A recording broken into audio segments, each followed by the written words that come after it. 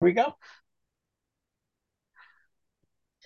Hi, everyone. This is Rosemary Coates in Silicon Valley. I'm your host for this edition of the Frictionless Supply Chain podcast.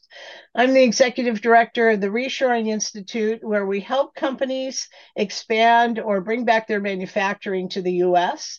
And I'm a contributing writer to Supply Chain Management Review. Today, I'm delighted to introduce my guest, Adrienne Braumiller. And a number of you may recognize her name. I know she puts on a lot of webinars, and her law firm does a lot of teaching and global trade. The Braumiller Law Group is a law firm specializing in international trade law. And if you're involved in trade, you probably recognize her name.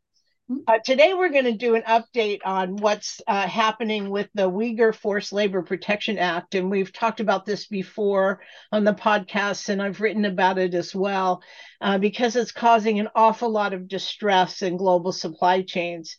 It's a very difficult topic. So let's get started. Welcome, Adrienne. Thank you so much for the invitation, Rosemary. I appreciate it. Yeah, so this is great. Tell us about your background, how you started law practice in global trade. Oh, sure, absolutely. Well, actually, I was so interested in international law from the age of 16. It's crazy. And so I ended up going to SMU College, and my advisor was an attorney from the Netherlands, and she really was kind of a visionary. I was talking to her about what does international law mean? It's such a big topic. International law, is it family law? Is it criminal law? What is it? So she was the one who said you really should look at customs and trade. And that was 1980, which shocks me. And so, the fact that she thought that was an up and coming area was really amazing. And this is before the internet. So I'm like, whoa, because she was a big believer in globalization, that it was going to happen, whether we liked it or not. And so I focused my law school years on international law. I ended up at a boutique law firm in San Francisco and decided that really Texas didn't have enough international trade law firms. And with NAFTA on the horizon, I thought it would end up becoming, of course, effective. It wasn't at the time. So I basically came here in 1992, started a customs and trade law when there weren't any in Dallas. And here I am 31 years later. Wow. Yeah. Kind of a similar story. I worked for a broker while I was in college. Yeah. And that's where I learned the brokerage business, and then got my brokerage license in 1982 when nobody ever heard of customs They're like, brokers. what is that? What do you mean? Are you a real estate broker? No. That's right. There you go. So what kind of services do you offer today? We are focused 100% on customs and international trade related issues. So it's everything from forced labor, obviously, forced labor and supply chain tracing, um, to export control, ITAR, foreign trade zones, foreign trade agreements, free trade agreements, penalties, investigations, voluntary self disclosures, you name it, we do it. Ah, gotcha. And because you're Anti-dumping, in countervailing duty, lots of that. Yeah, because you're in Texas, you must do quite a bit of cross-border commerce as well. we do. Yeah, we do. NAFTA was, huge for Texas. It's like when I look at some of the border cities and I compare them from when I started the practice in 92 to today, it's crazy. It's like they are booming cities. I Yeah, mean, I was down in Laredo a couple of weeks ago, and we stood at the International Bridge and watched the trucks cross, and it was astonishing. it I have is. to tell you, I have seen a lot in my career and was just blown over by how fast they move through the border, as well Yes, as how many trucks. They said there are 14,000 trucks a day moving across the border in Laredo. that's And amazing. Laredo's a fairly small town. I mean, it's It just is. amazing. Yeah. But it's much bigger than it was in 92. Yeah, I'm sure. Let me assure you. So today, though, we want to talk about the Uyghur Forced Labor Protection Sure. Act Absolutely. specifically, and it went into effect, what, about a year ago, I think? Yes. And can you describe what it's all about? Oh, yeah, absolutely. So, what it did is it establishes a rebuttable presumption that goods that are made or any inputs that go into a good that are made with forced labor from the Uyghur Autonomous Region or from specified entities are made with forced labor. So it's basically this rebuttable presumption that if these goods come from that specific region of China or from specified entities, that those goods were made with forced labor. And so it applies unless Customs and Border Protection determines through clear and convincing evidence that those goods, wares, articles, or merchandise were not produced with forced labor, or that UFLPA doesn't apply to the goods. So So I think, it's really difficult to overcome that yeah, presumption. I think this is really interesting because we're used to innocent until proven guilty. Yes, I and mean, that's that's kind not of the the case here. idea. Yeah, that's Yeah. kind of the idea of laws in America. In this case, it's just the opposite. So it's you're Yes. guilty until you prove that you're innocent, I right? mean, technically, a rebuttable presumption is a presumption that, if these goods come from that region, yes, you're guilty. If they come from that region or they come from that entity, yes, you're guilty. And if you look at the Uyghur Autonomous Region, there are a lot of forced labor businesses there. Okay. But you know, then I think the question remains: are there any businesses in that region that don't use forced labor? Right, So yeah, right. I think that's true, and I think there's a lot of frustration among corporations. They don't know what to do, and if they do get some kind of exclusion or detention notice, and they try to deal with it, what they're finding out is that if they try to rebut it and it's denied, they will not. Right now, they don't give any reason as to why it's denied or excluded. So that's really frustrating. Yeah. It's really So frustrating. so let's talk a little bit about who the Uyghurs are. So I know Yeah.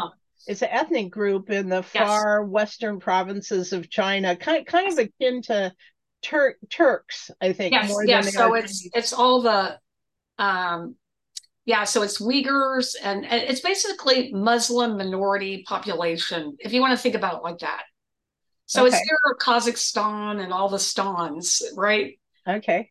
In China. So my law clerk, believe it or not, um, before he went to law school, he lived in that region for 3 months and was studying the Xinjiang Production Corp and its forced labor policies. And then he ended up moving to Turkey to live with the refugees uh, Ah. of the Uyghur population. So I thought it's so interesting that, I mean, and he witnessed a lot of abuse. Well, what's the point? I mean, why is China rounding up all these people? And they're actually putting them in these sort of concentration camps, right? Yeah, they are. I mean, I guess it's just a different. I mean, it's like looking at a population, a minority group, and saying they're less than we are, and they're lucky to that we're putting them in this housing, and they're lucky to work for us. I don't know. I mean, like I don't culturally, I'm not really sure I understand why they do it, but obviously, as Americans, I think none of us would feel comfortable buying goods that are made with forced labor or child labor. That's not part of our. Yeah, it's a really different kind of idea that you Yeah. would put people into concentration camp. It's my understanding that the Chinese think they are re-educating Yes. Yeah. Well, these that's the people. argument. They're re-educating. They're basically giving them opportunities they otherwise wouldn't have, but they're taking them from families and without any contact ever again. So it's crazy. It's just, And it's really, the other thing that's really difficult is that our government wants U.S. companies to audit their companies in China, and they literally want Right. U.S. companies to go into the factory and video the working conditions and interview the employees and obtain the documents regarding wages, all these things that like, do you think that we'll ever get any of that? Yeah, I was just going to say, is that even possible? I No, mean, and if I owned a no, factory, I don't care where it is, I'm not going to let some no, outside party come in and tape, what I'm doing. no. First of all, it'd be an IP violation, but secondly, it's a kind of a privacy violation too. Well, basically, there's a blocking statute in China that if Chinese factories or parties comply with our law, it's against their law, and Wow. that person can actually be penalized or even imprisoned. Well, So, and I think that's kind of true no matter where you travel in the world. You are yeah, expected to adhere to the local laws, right, not your origin country laws. right. So So yeah, it's I'm an if you American going to Ireland or right. France or whatever. I have to comply with the local laws. Right. So it's extraterritorial. It is an Yeah. extraterritorial law. Absolutely. Okay. Well, no, but U.S. Customs has always rejected goods made by forced labor, right? I mean, Well, that's been a yeah. statute forever. It's Well, the been statute, yes, the statute has been there for nearly a century, right? And but what happened is that there was a consumptive demand exception. So for years and years, you could bring in goods made with forced labor if you could show that uh, there was no ability to for the domestic market to serve that consumptive demand, right? So you could fly under the radar. You were able to get it in under that loophole, but then that changed in 2016 with the Trade Enforcement Act, and we got rid of that loophole. So that's when we started to see some enforcement increase. so if customs believes a product coming into the U.S. it has any forced labor into it, they what can stop it or Yeah, reject it or what happens? right. So there's basically different things that can happen. Um, the If they have a presumption, they'll issue a detention notice. You have 30 days to do something. And you could ask for an extension, but it's kind of hard to get one. I mean, you might get 15 or 30 more days, but so basically, if you get a detention notice, do you really think that you are able to, at that point, trace the entire supply chain? Is 30 days going to do it? Trace the entire supply chain, put together all the documents that are involved in the transaction. You've got to have all the upstream documents of all the suppliers, right? You've got to have the wage documents from that supplier. There's a lot of information you have to get to show that the goods were not made with forced labor. So So, essentially, if you wait until you get a detention notice to do all that, you're not going to be successful, right? You need to trace the supply chain now and see where you have risks in your value chain and determine like, hey, this particular value chain is the most important to me, and I need to go ahead and trace it now so that if I ever have a detention, I can prove that it doesn't come from that region. And really, let me just back up. So if you get a detention notice, you can do three things.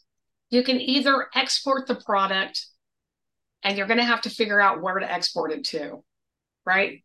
Because a lot of other countries now are following in the footsteps of the US, right? And even before we had the UFLPA, under the USMCA, under the US Mexico Canada Free Trade Agreement, we already had a provision that prevented forced labor. So because of that, you can't export the goods to Canada. You can't export the goods to Mexico because there's a provision that prevents forced labor. You probably can't export to the UK because they have an anti-slavery law. The EU has new legislation, I think, in the works that prevents it. Australia, Japan. Anyway, where are you going to send it? So you can export it, but you're going to have to figure out where can you send goods that have a presumption of forced labor. So you can do that before the goods are seized or excluded. Your other option is you can request a scope decision where you prove that the goods were not actually from the Uyghur region or not from an entity. So that means, hey, it doesn't fall within the scope of this law. If the goods really are from the Uyghur region, then you have to prove they weren't made with forced labor. And that's really difficult. But again, it's going to be all that same supply chain tracing, all the documents that show there's no forced labor. So you have those three options. And most companies, if they haven't already tried to trace their supply chain, will end up exporting. The other thing to keep in mind, which is really awesome, is that companies that are CFPAT certified, right? The Customs Trade Partnership Against Terrorism, if they're a member of that, they actually get more time. They get a pre-detention notice. Well, I think, so from a supply chain perspective, if you're or I have a client that is producing goods in China, and they may not be produced in the Zhejiang province. How do I tell if there are parts or components that might have come from Zhejiang? Or I understand that now, I mean, if you're, for example, an apparel producer, right, and you're using cotton that may have been grown in the region, there's a way that that customs can test the fabric, yes, or the origin of that cotton based on its DNA. yes. Holy cow. I mean, how on earth do you manage a supply chain like that to know where your raw materials came from Well, to well, your supplier? I think the thing is that there are so many tools out there now that there weren't when the law first came into effect, right? So there are a lot of, or maybe they were there, but we weren't as aware of them. So there's lots of different software tools that help you identify a value chain. It's very interesting. And so I think a lot of companies can either hire a third party consultant, or they can purchase a software that will use publicly available information and help you trace where there's risk in your value chain. So I really think that's what they need to be doing. And so what we've done with our clients is we said, look, we purchased some of the same tools that Customs is using so we can see what they see, right? And I think that helps. I think it used to be a lot more difficult. I will tell you, there was a recent study that came out that essentially said that a lot of corporations have no idea what to do. But I think the number one takeaway I would give people is supply chain tracing and identifying the risk is the key thing to do right now. And I even heard that there are Uyghurs that are being bused to the big manufacturing areas in Guangdong and Yes. Guangzhou, Yes. Shenzhen, Pudong, all these places where there are big factory environments, and these Uyghurs are being bused there. So it's possible there's Uyghur content in a factory that you had no idea had any association with Zhejiang province. Absolutely. Yes. And I I think don't, what's interesting, if you look at the customs statistics, they have a dashboard on their website that shows the enforcement efforts to date, which I think it's really helpful. And the number one country for forced labor is not China, it's Malaysia. wow. So I didn't not know for that. yeah. So when we talk about forced labor generally, right, there's two regimes. There's forced labor in general, and then there's UFLPA. But there's also a lot of, like you said, transfers of workers, and then there's also transshipment. So there's transshipment to Malaysia. Malaysia's the number one country for forced labor shipments or imports. And then Vietnam's number two. China's number three. Wow. So there's a lot happening. And this is like terrifying. And if you're a global supply chain person responsible for trade compliance, how on earth can you make sure that you don't have Uyghur content or forced labor content from another country in your supply chain? I mean, there's lots of arguments to be made to control your supply chain, tier 1, tier 2, tier 3 suppliers all the way down. You have right, to. and understanding that, but you still are at risk. So yeah, you're at risk, and I think the thing is that you first you have to do the supply chain tracing. You've also got to use contractual provisions just to protect yourself. You know, you can. I think what you would have to tell a supplier who used a tier 2 or tier 3 supplier that had forced labor, hey, if you don't remediate or have them remediate the forced labor, then we will have to find another source, right? Yeah, and a provision also that if goods arrive at U.S. Customs and it's found to contain some kind of forced labor, that you have the right to ship everything back at their cost. Yeah, absolutely, absolutely. Yeah, so that's a good another additional provision you want I to love put that in. one. Yeah, you put into your contract to Yeah. make sure that there are no violations by your supplier. But even with that, I think you're still going to find there's forced labor that is bussed into these areas and is going to be part of the content of your goods. And how we control that is really a huge issue for supply chain people right now. Yeah, absolutely. It's very daunting, and there lots of companies are still trying to get their arms around how to do it and what to do. And so even if you haven't done anything yet, you obviously take the time and start doing something.